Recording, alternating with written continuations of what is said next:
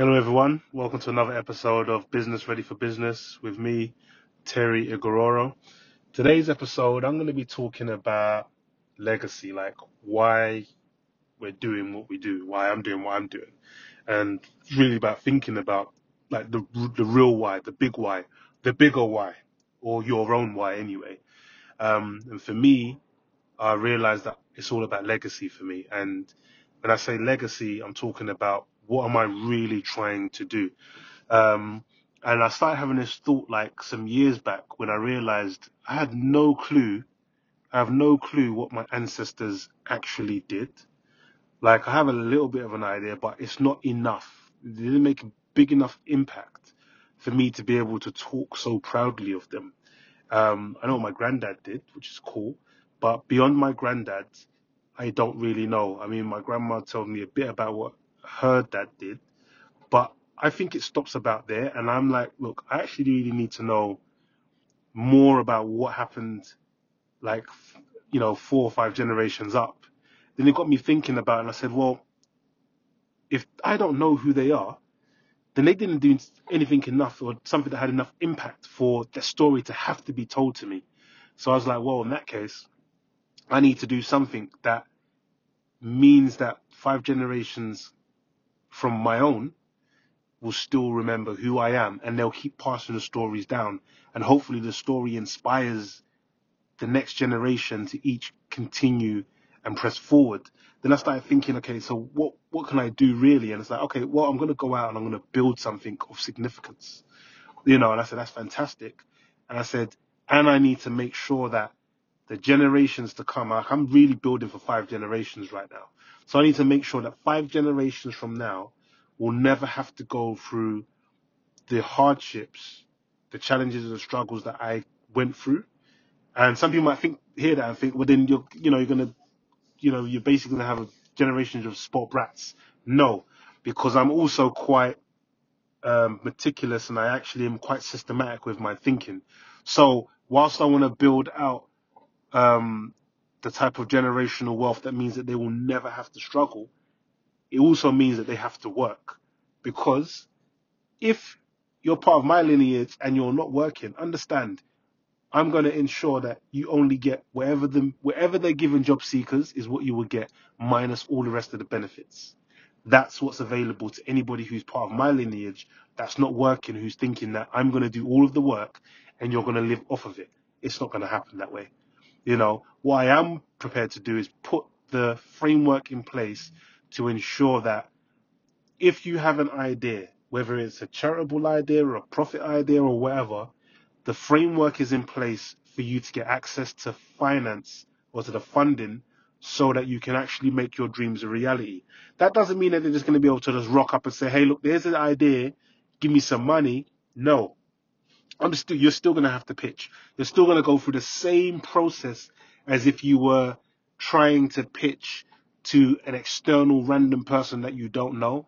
The only difference is you can come back as many times as you want to pitch. You'll get some really great feedback, but you can definitely get access to the finance, which is why I go as hard as I go, which is why I'm, building companies that I believe have got the capacity to have the longevity. I'm building companies that I think, these companies can do 100 years. These things can be around these things can last longer than I'm here. So because I can see that, that's why I'm like, okay, I'm building out these things. They can be here longer than I am, and it can definitely service the generations to come.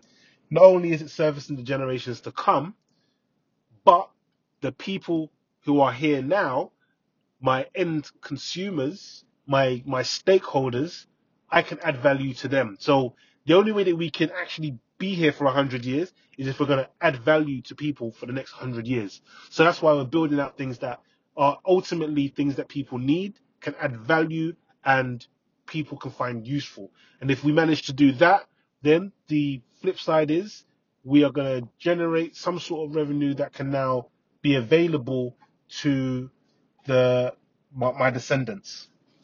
But at the same time, it's not just my descendants, because if I've managed to get myself to a position whereby I've accumulated enough wealth that means I can actually also help my communities, because the other thing that I look at is there is not enough solutions. There are not enough opportunities for people coming from, and I won't even use the word disadvantaged backgrounds. It's just different parts of London.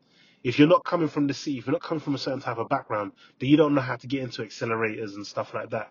I think that there should definitely be youth business centers instead of youth centers.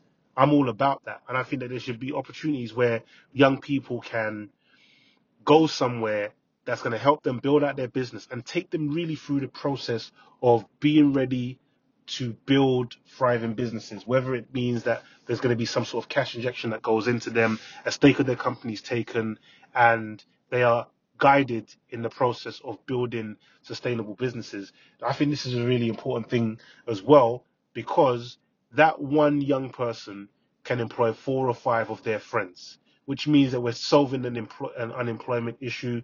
We're ensuring that now young people are gathering around the right types of things. We've seen it with the music. We've seen it with music whereby one person's the artist, but they bring in all the rest of their friends to do all the other parts. So why are we not doing the same thing and replicating that in business? These are all parts of the legacy that I want to leave behind. So I want to build out some sort of, I don't know, I suppose it's a family office, but the family office has 2 sides to it, or even 3 sides, or it's going to have multiple sides. One of the sides is that we provide finance to anyone who's a descendant of mine or my relative. They can get access. By default, they get the meeting.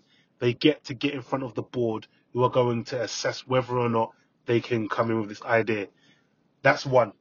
Secondly, we're going to make sure that we build out something that people who are coming from disadvantaged backgrounds, and I'm just going to use that very loosely, but disadvantaged backgrounds. I don't know what that's going to look like, 30, 40, 50 years from now. I don't know what that's going to look like. But whatever that looks like, we have a fund available for those people whereby we can help them to also move forward by building out youth business centers if they don't exist by then. But basically having centers that lowers the barrier and increases the chances of success. That's 2. And there's the third part is, doing stuff that impacts, has some sort of social impact, some sort of charitable work. But even with that, for me, it's probably going to still focus around business unless something really crazy happens. And I think, actually, you know what, I've got a really strong affiliation to this type of thing here. Even as I'm speaking now, I probably do have 2 or 3. When I was born as a baby, I had something called Ashbrand disease, which means that my bowels were blocked. I couldn't go to the toilet, and I had a colostomy bag. This was like when I was like a newborn baby. So I've got something in that. Funny thing is, I haven't actually taken enough time to actually even think about it and think, like, what are the challenges that people are facing and stuff like that. But there'll probably be something that will go into that. Sickle cell, I have a strong passion for, because I've had it in my family, and I see the causes and effects and how it really affects mainly people of African descent. So that's something that I'm also interested in, and seeing what we can do there, how we can alleviate the pressures, and what we can do to create the awareness and increase the type of research and facilities available for that. So those are the things that I'm probably looking at from a legacy perspective. But ultimately, that legacy can only happen if I provide the value up front to my current stakeholders, to my current customer base. Am I solving people's problems? Are we doing a really good enough job? Have we done a good enough job to enable us to be here for the next 100 years? So I think that it's really important to start thinking like 100 years in advance. Like, we always think about the now. I need to do this now, and the short term. But the thing is, the short term, if we keep focusing on the short term, you'll never be able to get to the long term. It's about having the long-term vision and saying, look, you know what, this is where I'm trying to get to, and then reverse engineering it and saying, okay, now what steps do I need to take to get there? And I think if we start looking at the long term and the steps to get there, then when you're making these short-term plays are really just executions of the long-term plan. But sometimes if you don't know what the long term is, you're doing the short term, then what happens is you find yourself going round and round in circles and not really making any progress to the long term goal. And then still on the same subject of legacy and stuff, my eldest son, my eldest child, he turned 18 this week. And for his birthday, I had to have a really good think about what am I going to get him for his birthday. I'm not swimming in cash, but you know how it is when it comes to children. Everybody, or most people anyway, like to break the bank. They like to go all out, especially for these milestone birthdays. And I almost did. You know, I don't really have much disposable cash around me at the moment. Everything is tied up in business. So I'm not liquid. So I was thinking, what can I do? And the funny thing is, I actually considered just doing some mad stuff for him. Like, you know what? Maybe I'm going to go and get him a watch or give him some cash and all these other things, and thought about all the things he liked. And I said, all these material things are not actually going to do much for him. And I had to really think about, okay, you have now turned 18. You are now officially an adult. Despite what you thought you were before, you are now officially an adult. What can I give to you that I believe, if you take this thing, will enable you to have everything you want in this world? And I thought about it and I said, books. So I gave him 3 books. I gave him Think and Grow Rich by Napoleon Hill. I gave him Rich Dad Poor Dad by Robert Kiyosaki. And I gave him The Alchemist by Paulo Coelho. I've actually given that book to him. This is the second time I'm giving it to him, but he did say he read it when I gave it to him again. But in any case, I gave him these 3 books, and I thought these 3 books will help you unlock more of who you are inside, have a better understanding of some of the stuff I say to you, but more importantly, help you, I suppose, create your own philosophy for life and enable you to actually do the things that you want to do. I'm really, really, really excited, grateful that my son is confident that his life is cool. He says to my wife, he's like, well, I don't have the problems that my friends have because my dad's built businesses. So when the time comes, I'm just going to take over one of these businesses and start running it. And I love it. On the flip side, I said to him, I said, son, how could you possibly run my businesses with no experience? You can't just step in because you're my son and think that, you're just going to take over these empires as I build them and they're thriving. You have to do the work from the ground up. So I am definitely not one of these people who think just because you are my son, my daughter, my cousin, my this, or you're entitled. No, there's zero entitlement when it comes to working with me. Zero. You might get some favoritism. You might just get easy way. You might have an open door, but just because you got an open door doesn't mean that you're going to get an easy ride. You still need to prove yourself. You still need to demonstrate to me that you've got what it takes to be in charge of whatever it is that you're going to do. That doesn't mean that you have to be perfect. It just means that you got to have the dedication and the mindset. So that's why I gave my son the books, to help him start to discover and understand what it really looks like to basically take control of your life and turn it into something. Hopefully those books will do that for him, or it will be at least the stepping stone, because he's 18. He's got his whole life ahead of him. And like I said, I'm so excited that he's looking at what I'm doing and thinking, I can take over this one day. But I want him to not be disillusioned at the fact that it's a lot of hard work. It's taken me, if I look at it, it's taken me 18 years plus to get to where I am now. I'm trying to give him that head start. And anybody who's got children, if you're listening to this, it's important to give our children the head starts. The things that we know now, they need to know now. Don't wait for them to discover it later on. Give them the books, give them the knowledge, try to figure out the ways to give them the tools that they need to discover how to be all that they can be. Because ultimately, it's still part of legacy. If I'm talking about building for 5 generations, my son is the beginning of that legacy. He is the next person who should be ready to now take over the mantle. So I need to start equipping him. And that's what we need to do. We need to start equipping our children with the tools that they need so that they can do the next thing. So yeah, that's what it's all about. Like, I thought that this was something that I just wanted to share the whole idea of the legacy and why I really do what I do. There's still so many more whys, but this one here is something that's been sticking with me for a minute. And it's like, I'm trying to build for 5 generations.